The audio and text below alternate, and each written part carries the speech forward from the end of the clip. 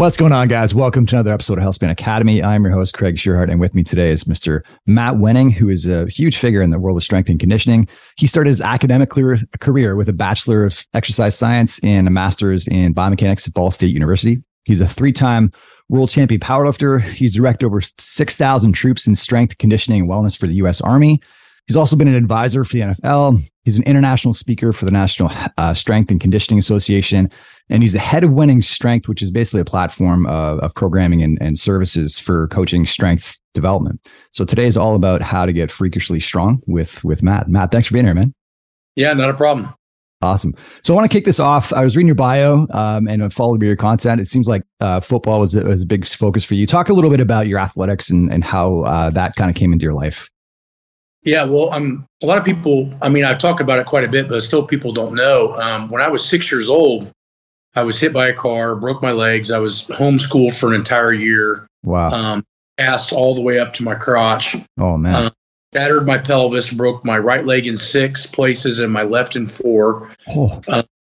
So with that being said, when I started to get back out of casts and be able to move again, running and even just normal gait walking was difficult. So, right. So I gravitated to swimming at first, and I was more of a sprinter. I was still a big kid no matter what. So I really gravitated towards the 50 and 100 freestyle because I could use a lot of upper body power. Huh. That helped develop my shoulders and my arms and my back.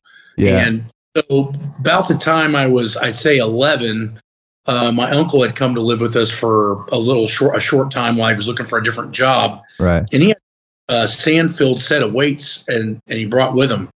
And he was bench pressing. And I asked if I could jump in and bench with him. It's my older uncle. He's a cool, for sure. He's a cool, muscular uncle that always had, manual labor jobs and always had abs. Yeah. And yeah, sure. So he starts to take some weight off. And I said, no, I'll do the weight you're doing. Not knowing anything. And so that's amazing. He stopped arguing with me after about 30 seconds. He's like, well, fine. If you want to try it, you can try it. Yeah. And it was like 135 for 8 reps at like 11 years old. And what? Yeah, I was already a pretty good bencher because I was swimming so many laps. That's wild. That's not where I thought that story was going. That's crazy. I had a pretty decent upper body strength already. Yeah. So that started to get some wheels turning, not immediately, but in the next year. And so going into 6th grade, I knew the next year we were able to play full pads, full tackle, full. Yeah. And I knew my legs were behind because of the car accident. Sure. So I thought, being a fairly smart younger kid now looking back, well, maybe if I go to the gym and train my legs, they'll get better and then they'll be able to withstand the impact and the running. Right. So I go there. I don't really know what I'm doing. I'm doing a lot of weird machines. I see a handful of guys squatting, but not very many. And after a couple of weeks of really going in there, I'd say probably pretty much every day, I was following like Arnold's Encyclopedia of Bodybuilding, and I had the book with me and I was looking through it. I didn't know the difference between strength or power or size and any of that. Yeah. I didn't know which muscles, but I was following something. And one of the lifters just so happened to be a world teenage champion back in the day. Oh, wow. His name is Smith, and he was a 500-pound bencher at 181 body weight. Wow. So that's this wild. dude, beastie strong. Huh. And I've never seen him in the gym, but I kind of stayed away because I didn't know him at all. And they were all in their early mid-30s, and I was just a kid, Yeah. And so he sees me in there every day, busting my ass, and he comes up to me and he's like, hey, you're pretty big for a high school kid. You ought to come and train with us. And I said, well, I'm in 6th grade. And he what?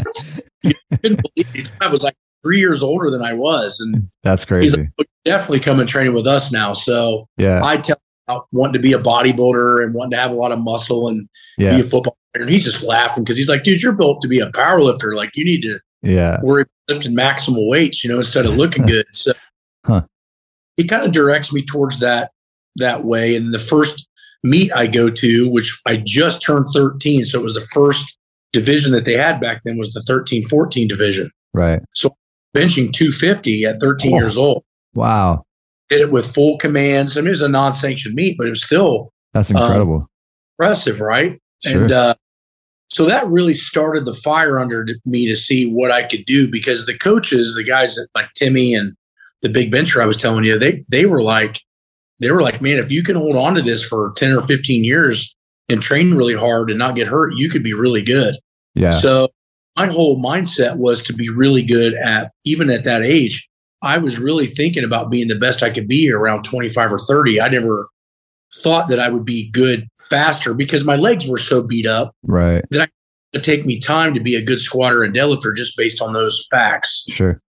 So my patience was never a problem. I really just loved to go in and train really hard. And so everything that I did goal-wise, as far as records and accomplishments, was all just icing on the cake. I mean, I just like to go in. Yeah. That's unreal. I gotta say, man, just because you mentioned like swimming and that prepped you for bench press, having trained the varsity swimmers, I can just say that's definitely not the norm. People that have been swimming like their whole teenage years, they don't just jump and like all of a sudden crush the bench press. Obviously, you got some genetic gifts there. Yeah, I was too big to be a good swimmer. I was, at that time, I probably 5'8". I wasn't done growing yet, and I was already like 170 pounds. Wow.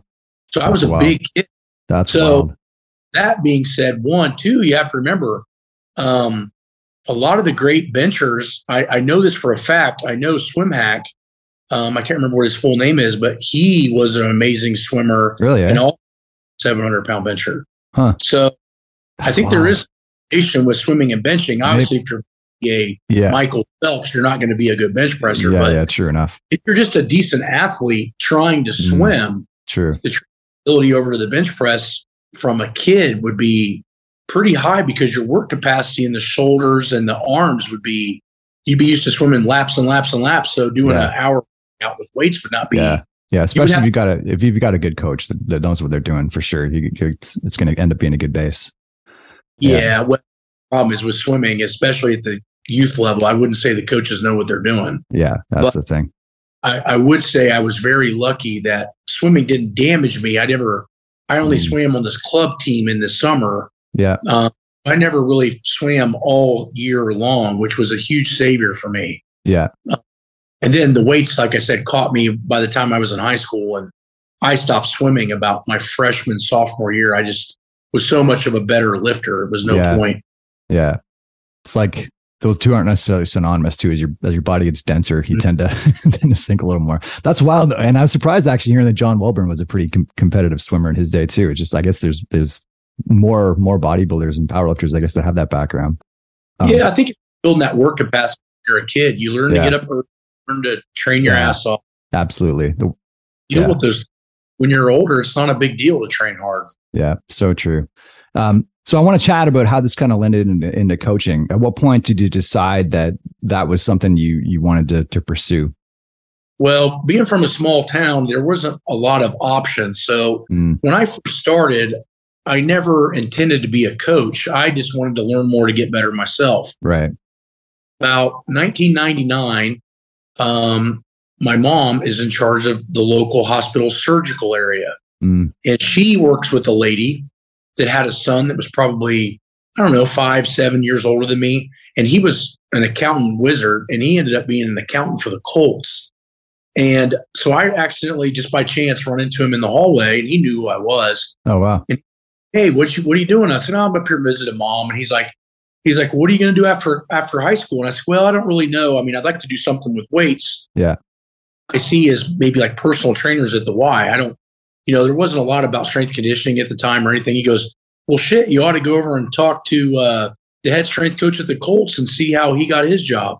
Yeah. Which I was Toreen, which he was there from like 97 to 2013, the same team. Oh, wow. So he was a great strength coach. Yeah. And ended up getting me a job shadow with John Toreen. And John Toreen recognized me from me being on the news because the Indianapolis News had come down to train me lifting, and I had benched like 46 reps with 225. Oh, wow. So I had just smashed everybody combine. That's wild. Like right around combine time. So they were, Anthony Calhoun was the newscaster and was like, well, how many times do you think you could bench 225? And I was like, I don't know, probably close to 50. So while he's me. I'm in the background, just boom, boom, boom, boom, just cranking 25. And so John Torian had already seen me on the news. So yeah, fair enough. Say to me than just some kid walking in that was just job shadowing. Yeah. So sat down, told me, hey, if you want this job, you're probably going to need to get a master's degree. Right. You're going to go to school, which kind of took the wind out of my sails a little because, I thought that I could just be big and strong and I could teach other people how to do that. Yeah. So that kind of sucked on one respect. But the other thing was he didn't know where I was from. He knew I was like semi-local. And I said, well, I'm up from Muncie. And he goes, oh, well, Ball State's there. And I'm thinking, yeah, Ball State, the college that I grew up around. What about it? Like it's not a big deal. And he goes, #1 exercise science program in the country right now. Wow. And I was like, no way. So I'm thinking back home, my hometown, which is like 60,000 people, has the college for what I want to go to school for. I mean, so it's game over. Yeah, that's wild.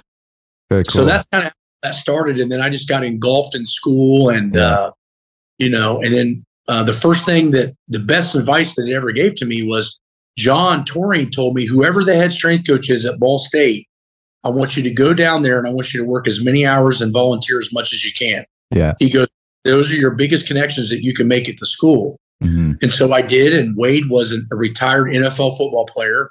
He had a ton of connections. So my first internship was University of Texas. So I was already in the coaching circle just based on the fact that I went and applied myself. But you'd be surprised at how many college kids would be in school for, say, strength conditioning, and they don't even know who the head strength coach is at the local college. Yeah, that's wild. They're not going down there and assisting. Yeah. I mean, so they completely lost that particular connection, which if that's what they want to do for a job is probably the largest connection they're going to have locally. Yeah, I feel like that's a downfall of a lot of university students. They just get head buried in the books and forget to make those contacts and stuff like that. There's going to be 5,000 people that year graduate with their degree. Besides that, because that's not really, that degree doesn't really put you at the top of the list anymore. Now it's the degree plus everything else you're doing. Yeah, so true. So I want to talk to you a bit about the academics, because actually I finished with a biomechanics degree the same year in 2005 from University of Toronto. What was your thesis in? I did it with different types of shoes and squat technique. Oh, cool.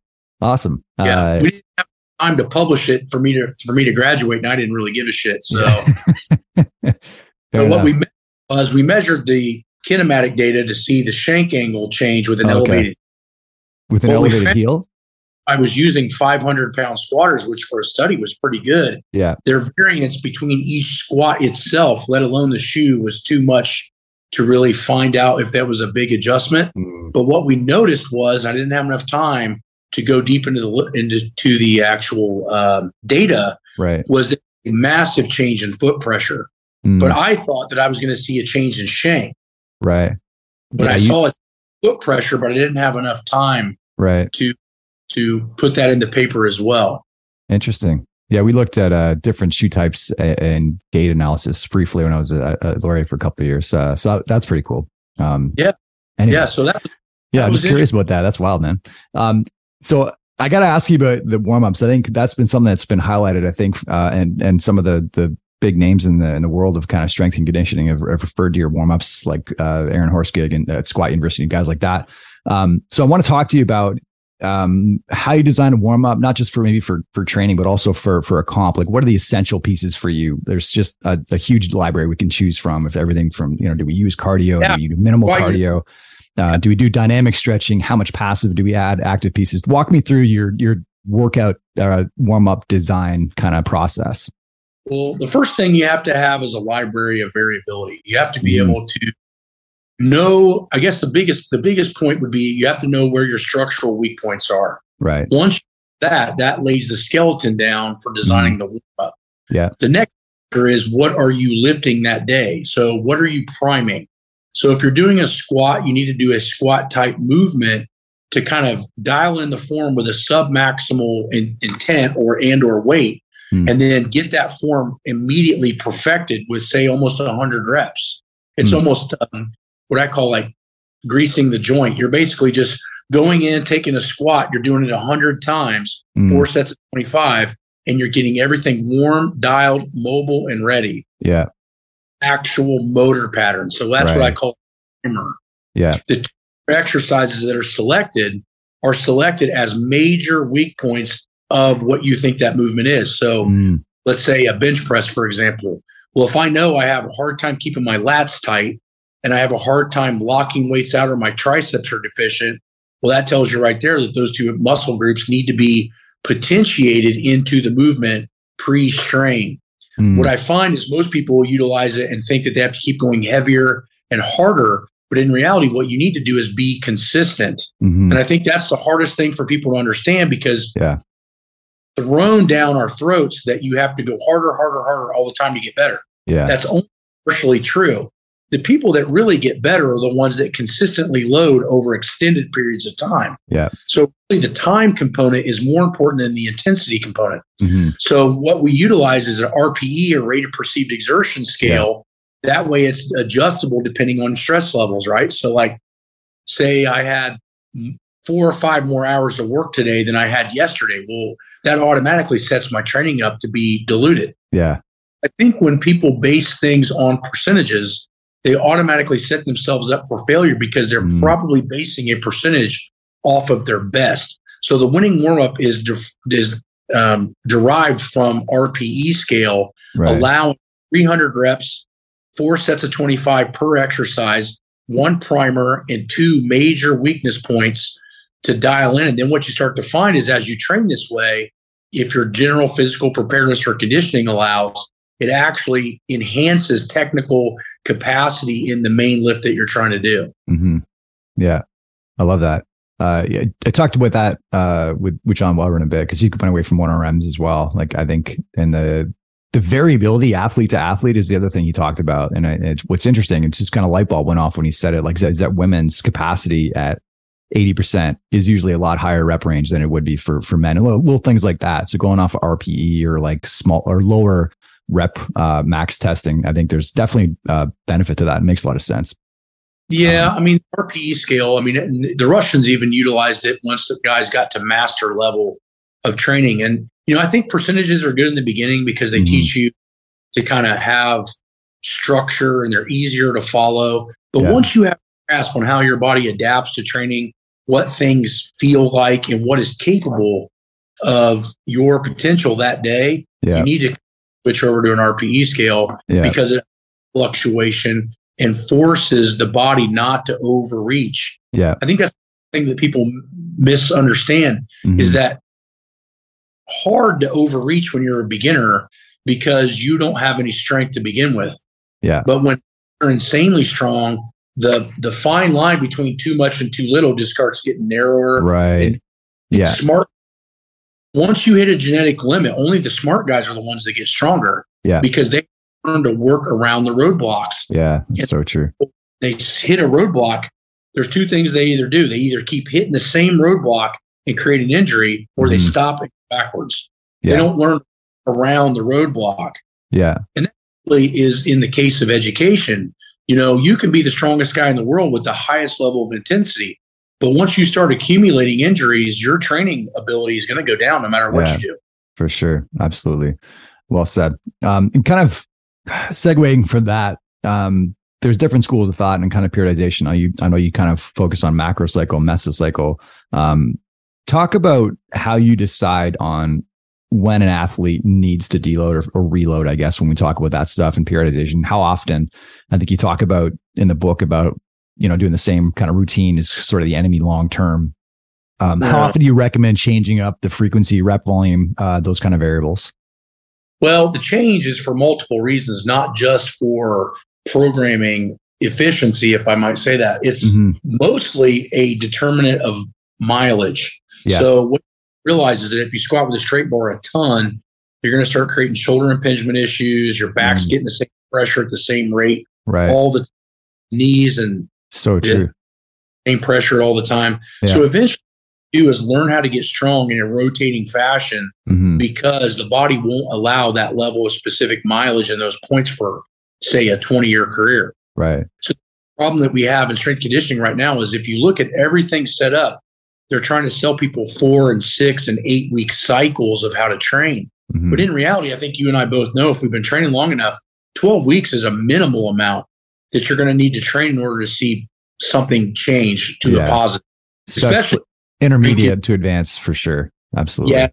Broke that initial beginner gain, you're going to have to start the next gains coming. So what I find is that bases everything in 12-week waves. Mm-hmm. So if I know that it probably takes at least 12 weeks to see a positive change in something, then I'm going to stick with a similar loading scheme that 12 weeks as far as what the purpose of that is. So maybe it's like off season.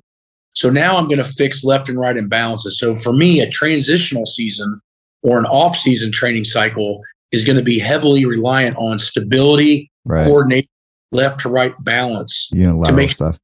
My lateral loading at least as symmetrical as I possibly can be. Yeah.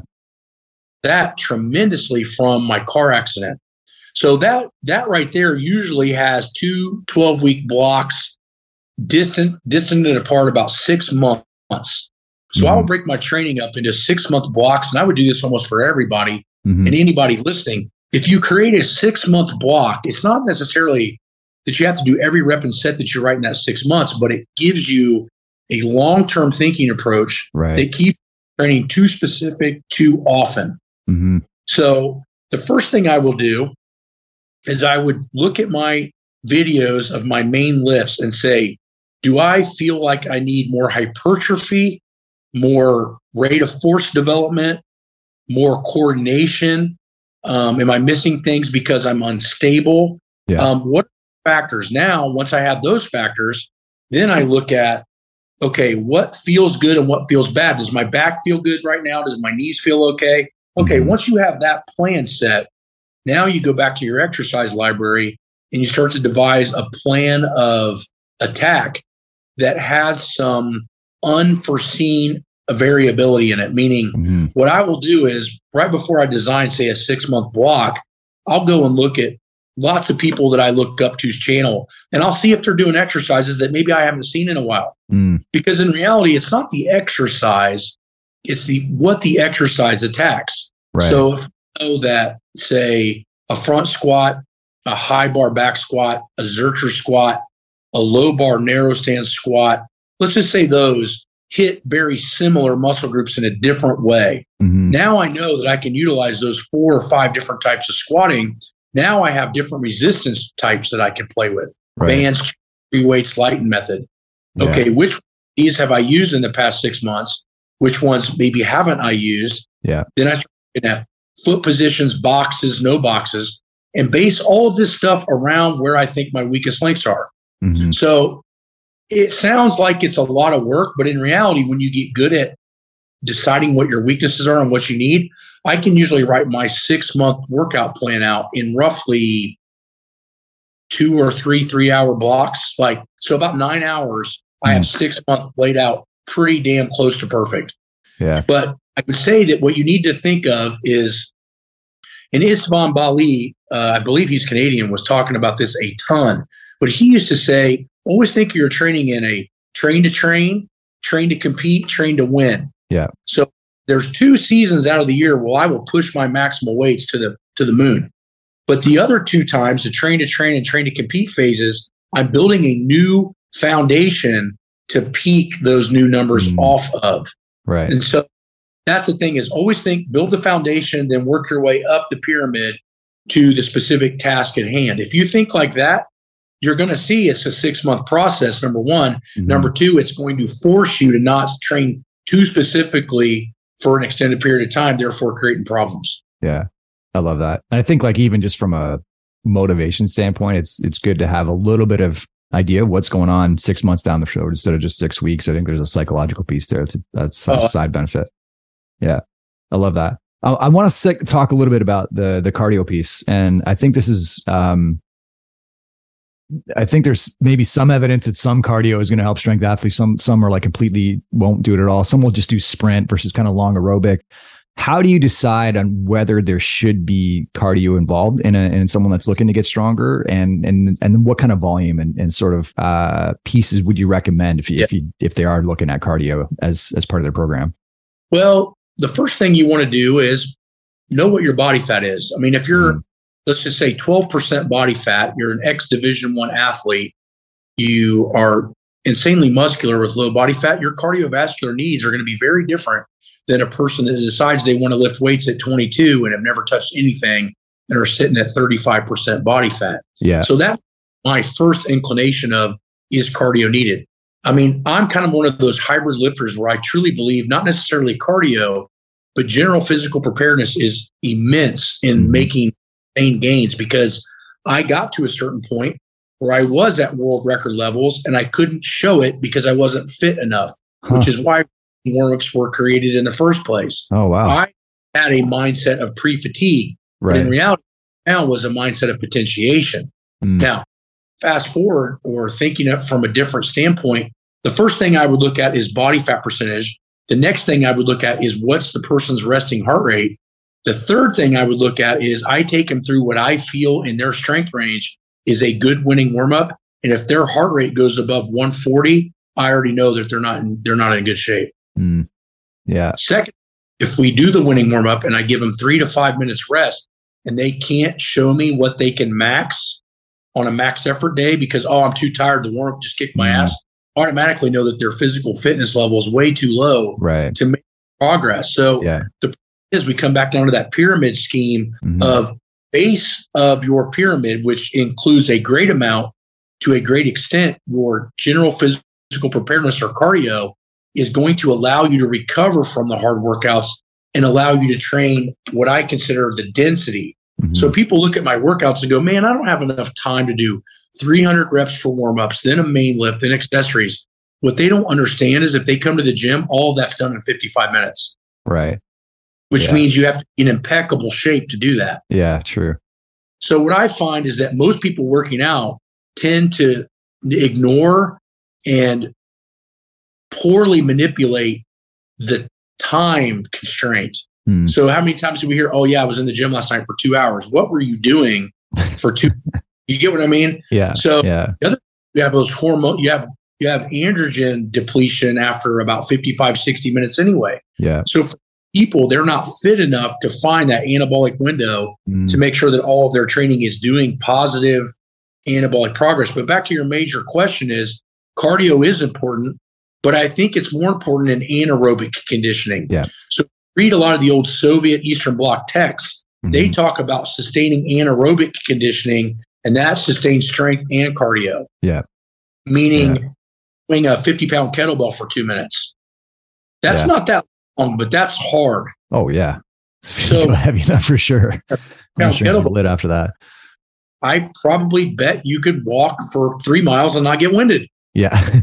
So true. But other way around, right? So I can see guys do a light jog for a mile, give them a 50-pound kettlebell and watch them swing it for 2 minutes. They can't even do it. Yeah. So it is a transferability issue with cardiovascular training in of itself. Yeah. For the strength athlete, the best thing you can do is a high incline walk because you reduce impact. You're already pushing on the spine and doing a lot of compressive movements. Right. So you base your cardio on needs to be traction or limited compression. So that's why I like a high incline treadmill, because you have to step up to the treadmill. Yeah. So there is no impact. Yeah. But it's extremely hard. True. Yeah. I also walking with the treadmill off, dragging sleds with weight vests on, things that are causing me to have to be very tired in between 1 to 2 minutes versus stretching out too long. But, Stan and I have both come to have become to a good agreement that I feel that even strongly trained weightlifters still need anywhere from 20 to 40 minutes of walking a day just to maintain a certain amount of steps. Right. And that actually heal from the training. It's more for recovery. Yeah. Yeah. Fair enough. That's the next thing I wanted to ask you about is recovery. So different schools of thought. And I think within the strength world, within the bodybuilding world, within the CrossFit world, and I'd assume it's a little bit different athlete to athlete, but what is the go-to if you had to pick a piece? Is it mobility? Is it sleep? Is it stretching? Is it active recovery? Where does someone start? They got limited time. How do you start to prioritize what they should be doing in terms of recovery? Well, I think we all know by now that there is no replacement for quality and quantity of sleep. Sleep is the recovery tool. So what I find if we were to go over to my counter right now, almost all the supplements that I have sitting on my counter are for sleep help, like glycinate, right? Yeah. So my point is, I even take some CBD every once in a while. But the point is, anything you can do to enhance sleep quality is going to enhance performance. It's a yin-yang situation. You can't have one without the other. Yeah. So anything you're doing for recovery, in my personal opinion, if you don't have a lot of money or time, focus on sleep. Now, let's say you're in a perfect world and sleep's not an issue and time's not an issue and maybe even money's not an issue. I truly believe that things like a good massage therapist are very, very useful. Yeah. I believe that, especially in the terms of rolfing and deep tissue massage, especially when you get used to it. I'm also a huge fan of hot-cold contrast. I learned that a ton from Verkhoshansky. Used to use that with all the Olympic lifters, and they saw massive spikes in growth hormone output, which is helping the body recover faster anyway. Right. So I'm a fan of hot, cold water contrast. I'm a fan of sauna, but only in the wintertime because my gym doesn't have any air conditioning. So when we go in the heat sauna, it's 105 in there. Yeah. What I find is it helps my work capacity tremendously. Yeah. But if you're in cool climate constantly, sauna can be very good as well. Yeah. The other big thing is just having a set time that you wake up and go to sleep. You know, they need to get exposed to sunlight immediately when you wake up. Yeah. That circadian rhythm helps with hormone production. Yeah. Getting an ample amount of sunlight every day is going to help vitamin D and recovery and just making natural hormones. Yeah. So there's a lot of ways that I think that recovery can be a huge tool. I think that people, and especially the supplement companies, tend to overcomplicate it and try to, mask other problems with pre-workouts and stimulants, when in reality, I don't take any of that. I don't need any of it because everything else is in the right alignment. Yeah, fair enough. So when you're in competition mode, Matt, what is a good night's sleep for you? Is it 8 hours? Is that the kind of magic number, or what did it look like? Usually, well, when I was competing, you'd be surprised. So I would go to bed around 8:39. Yeah. Try to fall at 9:30. I'd get up somewhere around 7, so that's about 9 hours. Yeah. Then I would get up and train in the morning at that time because I have certain training partners that didn't have real jobs. So what I would do is I'd get up and train, and then I would go eat. Then I would work a couple of hours, literally like a couple of hours, and I'd go back home and sleep again. Yeah. So I would bed from 8:30 to 7, and then back to bed from 2 to 4. Wow. And that's what I absolutely needed to recover. It was no ifs, ands, or buts. That's wild. So about 11 hours a day of sleep. That's wild. I would have, I hear the CrossFit Games athletes like hit 9.5, 10. I figured it would be less than that, but you're moving big weight and you've got that much more muscle mass to recover. I guess it makes sense. They do extreme shit, but it's longer periods. We do extreme stuff and it's over in a matter of seconds, but the expenditure and the pressure of the things that we do is so much higher. Yeah. I think when Dr. Kramer measured me and I was only squatting like in the low 800s at the time when I was in college, they did a blood pressure test on me on a heavy day and my total number was 660. Wow. So you talk about making some major pressure on your cells, right? Yeah, absolutely. So so my stolic and dystolic was that high combined. But so I think the damage, we're like top fuel dragsters and CrossFit guys are more like rally racers. Yeah. They're still going fast, but they're not doing 0 to 60 in like, 1.1 seconds. You know what I mean? That's true. Yeah. There is some heavy testing, but I think that's obviously not the focus. They're built for more capacity stuff. Yeah. Exactly. Yeah. Cool. I noticed you got some stuff on the website for nutrition, and this is something that, there's the infinite number of kind of nutrition solutions. When we talk about strength specifically, when athletes is protein the first priority you talk about? Is it total calories, or how do you start walking someone through a better nutrition program to optimize their strength? Yeah. The big thing is, especially I think for all athletes, but especially strength athletes, is there is no proteins, fats, and carbs all are equally important for various reasons. Right. Protein is going to be there to help regenerate muscle tissue. Yeah. It's going to be there for satiety if you're trying to maintain weight class. Yeah. Fat are hormonally needed to make testosterone and all the other hormones you're going to need to be your best. Yeah. So your fat's too low, and carbohydrates is your energy source. Yeah. And your body, especially as a power strength athlete, is going to rely heavily on ATP, PCR, and blood glucose. So I'm a huge fan of utilizing all of those. I don't like low carb, I don't like low fat, and I sure don't like low protein. Right. But I think for the strength athlete, you have to find that balance. And for me, white rice was always the balance. And I learned that from Stan because I could eat a lot of it. Yeah. Never any real body fat on me. Yeah. I never got from it, and it absorbed very, very well.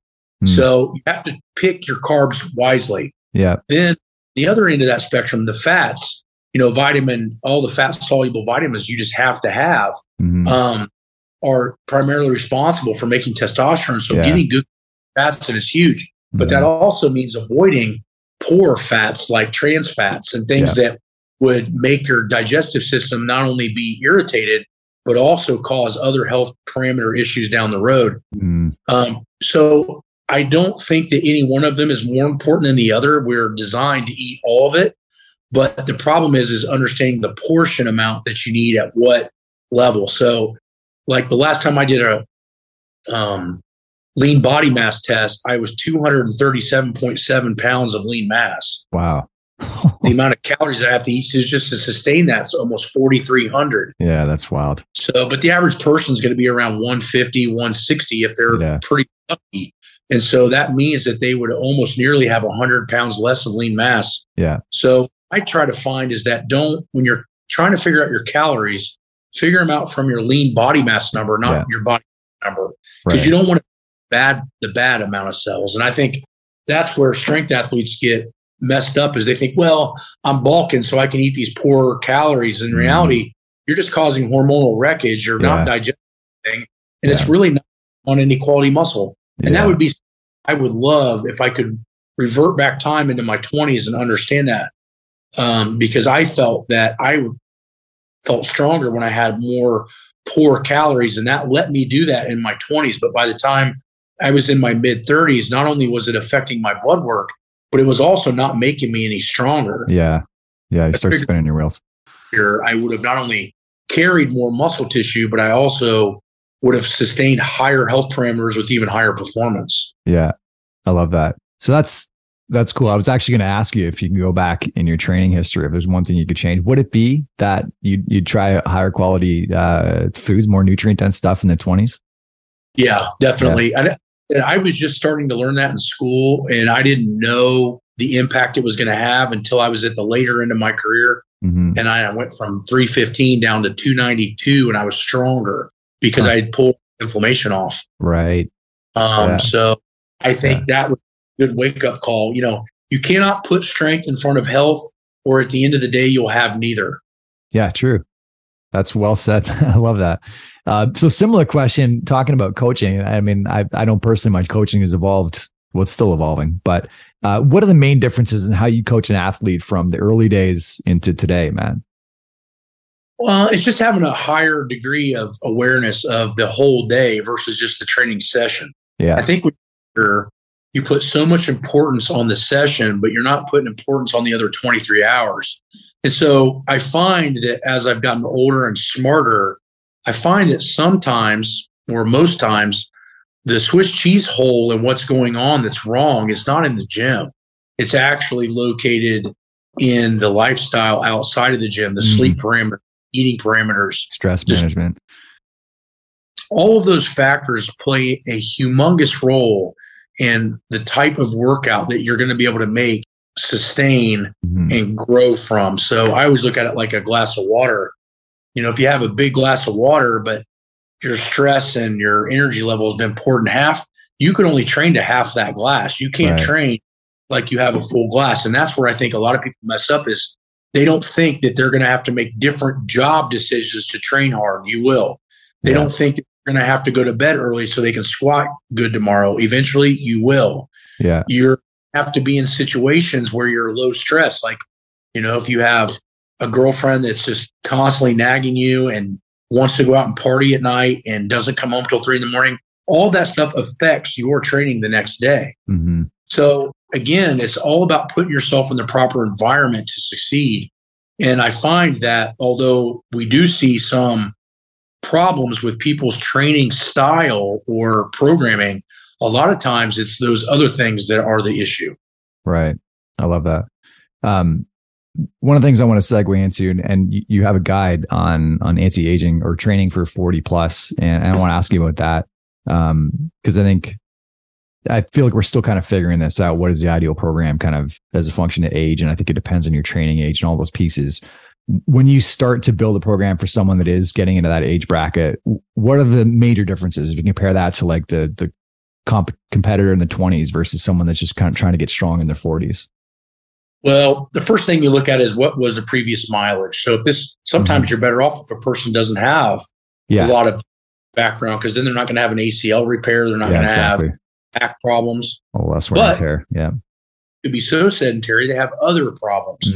So I think a lot of training somebody in their 40s and above, really anybody, but especially that particular age group, you have to be even more aware of postural deficiencies. So, lordosis, kyphosis, you have to be more aware of the right imbalances, because the problem is the aging process, whether we want to or not, has already started.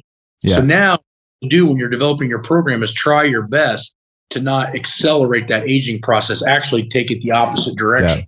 And sometimes that's not done with intensity, that's done with volume. So find is that the older you get and the bigger base that you build, you can start sustaining a little bit more volume, but a little bit less intensity. Right. Whether that's neurological degradation, just muscle energy, that you just don't have as much anymore. I mean, let's look at the average. I mean, I get there's a lot of different factors, but I mean, if a guy plays past 35 in the NFL, he's a freak. Yeah. So now you're looking at 40.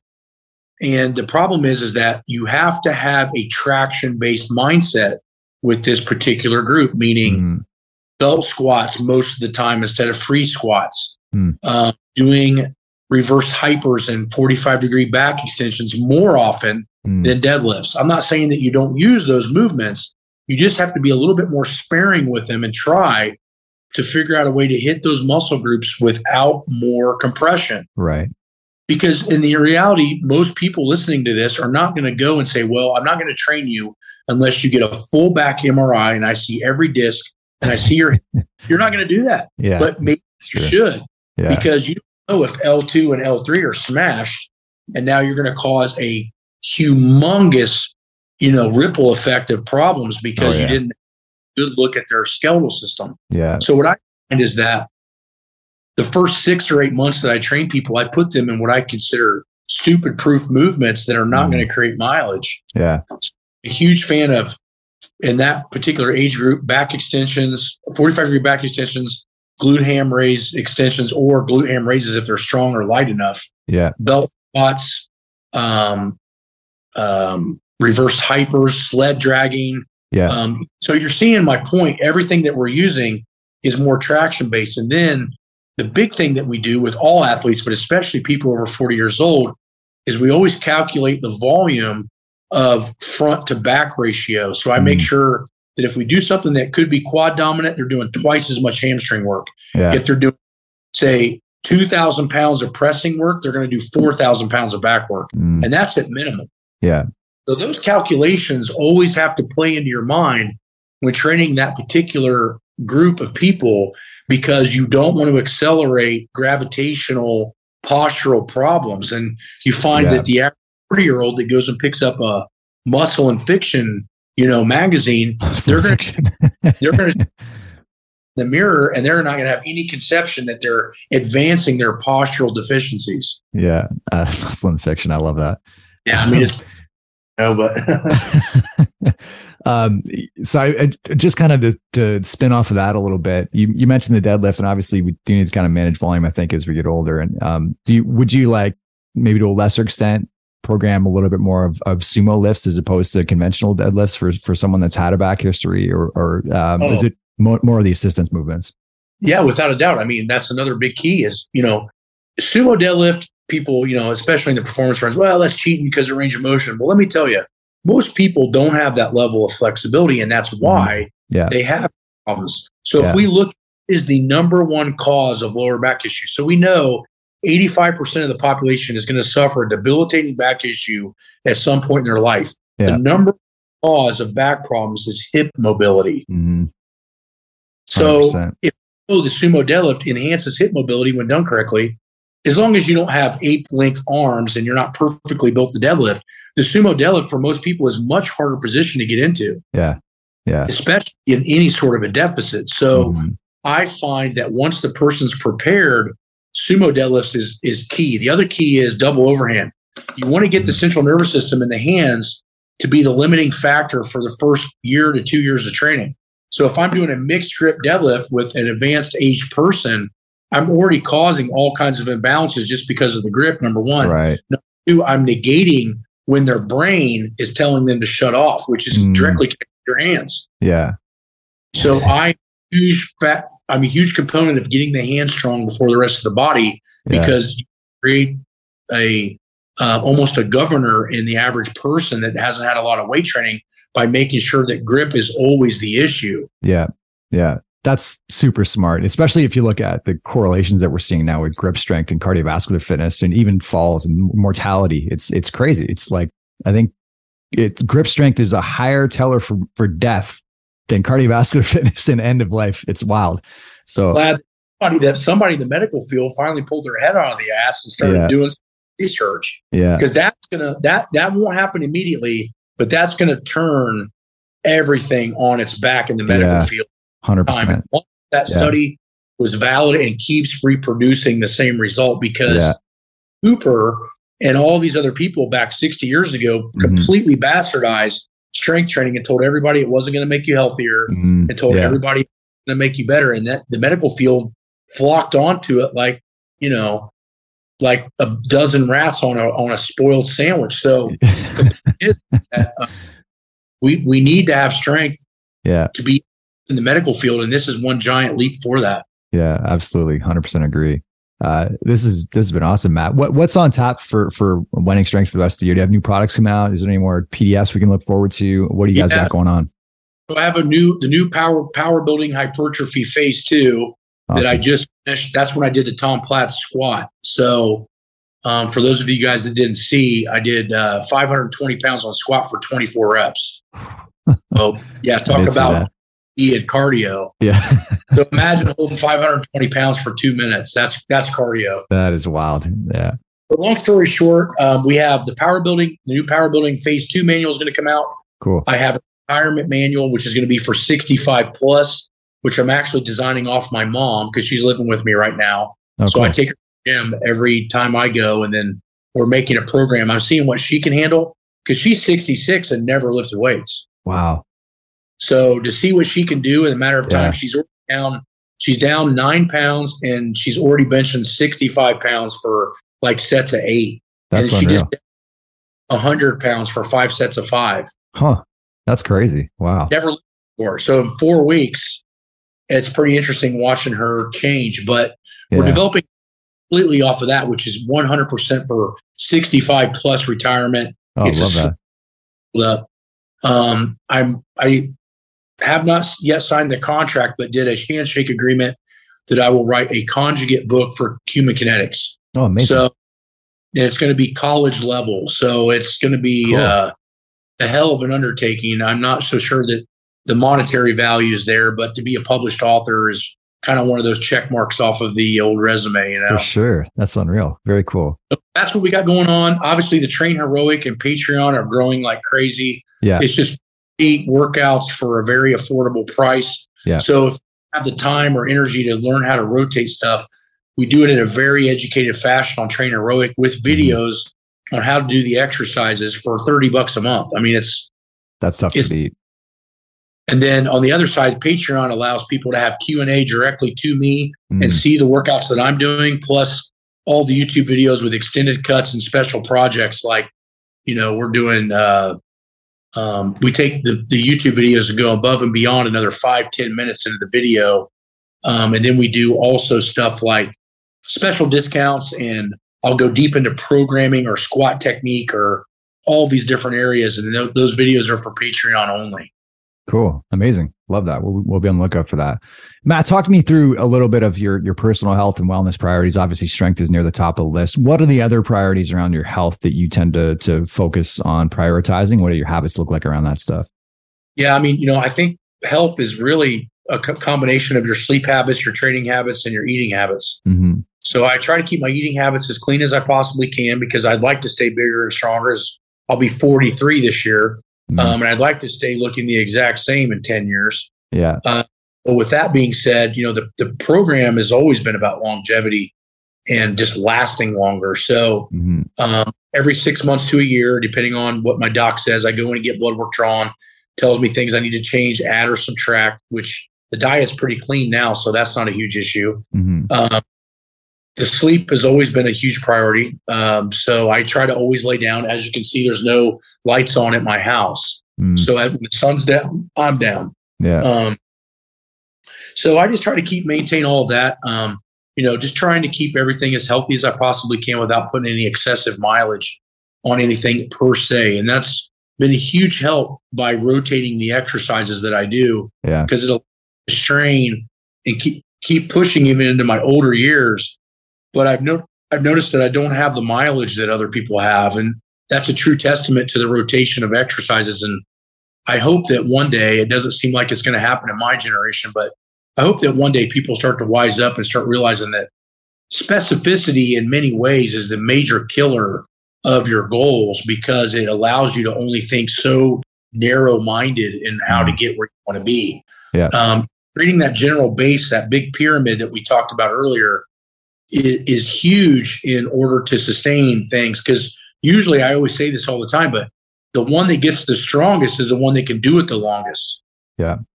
If the training program only allows you to train like that for 3 years, you're not going to beat somebody that can do it for 15. Yeah. Absolutely. Well said. I think that's the telltale sign of someone that's been doing this for a while. I think the kind of junior coaches find a program that works and like, oh, this is what everybody's got to do. And it's, you forget about the mileage. Maybe that's not on your radar, but I love it. Absolutely love that. It's a mixture of lack of education. It's a mixture of most coaches have never been to that level, so they don't know what they're going through. And then I would say on top of all of that, and most of it is laziness. I mean, how hard was it for me at 19, 20, and up to 26 to pick up books and actually just read? Yeah. It's like True. Everybody wants everything handed to them. Yeah. But go dig through the books and, people get upset sometimes because I make people join Patreon for questions and things like that. I'm like, you're not paying me on Patreon for questions. You're paying me for the 30 years of experimentation that I had to do to answer your question. Yeah, seriously. So if people get upset with me about it, I automatically know what their position is on stuff, and I don't want them around me anyway. Yeah, that's fair. Yeah, you honestly can't replace that experience. Well, Matt, this has been an unreal chat. What's the best way for people to follow your content? Yeah, well, go on winningstrength.com. So WENNING. Obviously, we post a ton of stuff on YouTube. That's Winning Strength YouTube channel. We have 350 videos on there. And I'm sure that no matter what questions somebody has, if they were take the time and look through those videos, they're going to find the answer. Got to be in there somewhere. Yeah. Yeah. Then I post all the exercises within reason of what I do on Instagram. So that's Real Matt Winning. So we probably 4 or 5 times a day on that particular channel. So the website, YouTube, and Instagram are pretty much our biggest satellites to get out to people. Amazing. Well, we'll link to that in the show notes. Matt, thanks so much for the time. It's been a great chat, man. All right, man. No problem. Cheers. All right. Thanks for tuning in this episode of Healthspan Academy, guys, and we'll see you next time. Hey, what's up, guys? Thanks for tuning in today. Hope you enjoyed the episode. Thank you so much for supporting this channel. This has been a fun project. We're growing in viewership every single week, and we obviously couldn't do that without you. So thank you for continuing to tune in. I really hope you're getting value out of the programming and the content. Just wanted to give you a heads up. I've been working on a book on health and longevity the last couple of years, been collaborating with my colleague, Dr. Dan Vitale, who's an expert in the field as well. And we've basically just kind of summarized the literature, some of the techniques that we found really useful in the world of biohacking, what our exercise regimen looks like, what's, cardio type stuff is going to help us live longer and healthier, mobility work, nutrition. We've covered the whole spectrum, everything that you can basically be in control of in your health and fitness kind of moving forward to help you live as healthily as possible for as long as possible. And it's available free for download. So if you click on the YouTube banner, you'll see a link to download the blueprint. It's also on our Instagram profile or on the website. You can click on 5pillarmethod.com/optimize to get your free copy of the book. And I hope you enjoy it. Hope you're keeping well. Thanks again for tuning in, and we'll see you next time.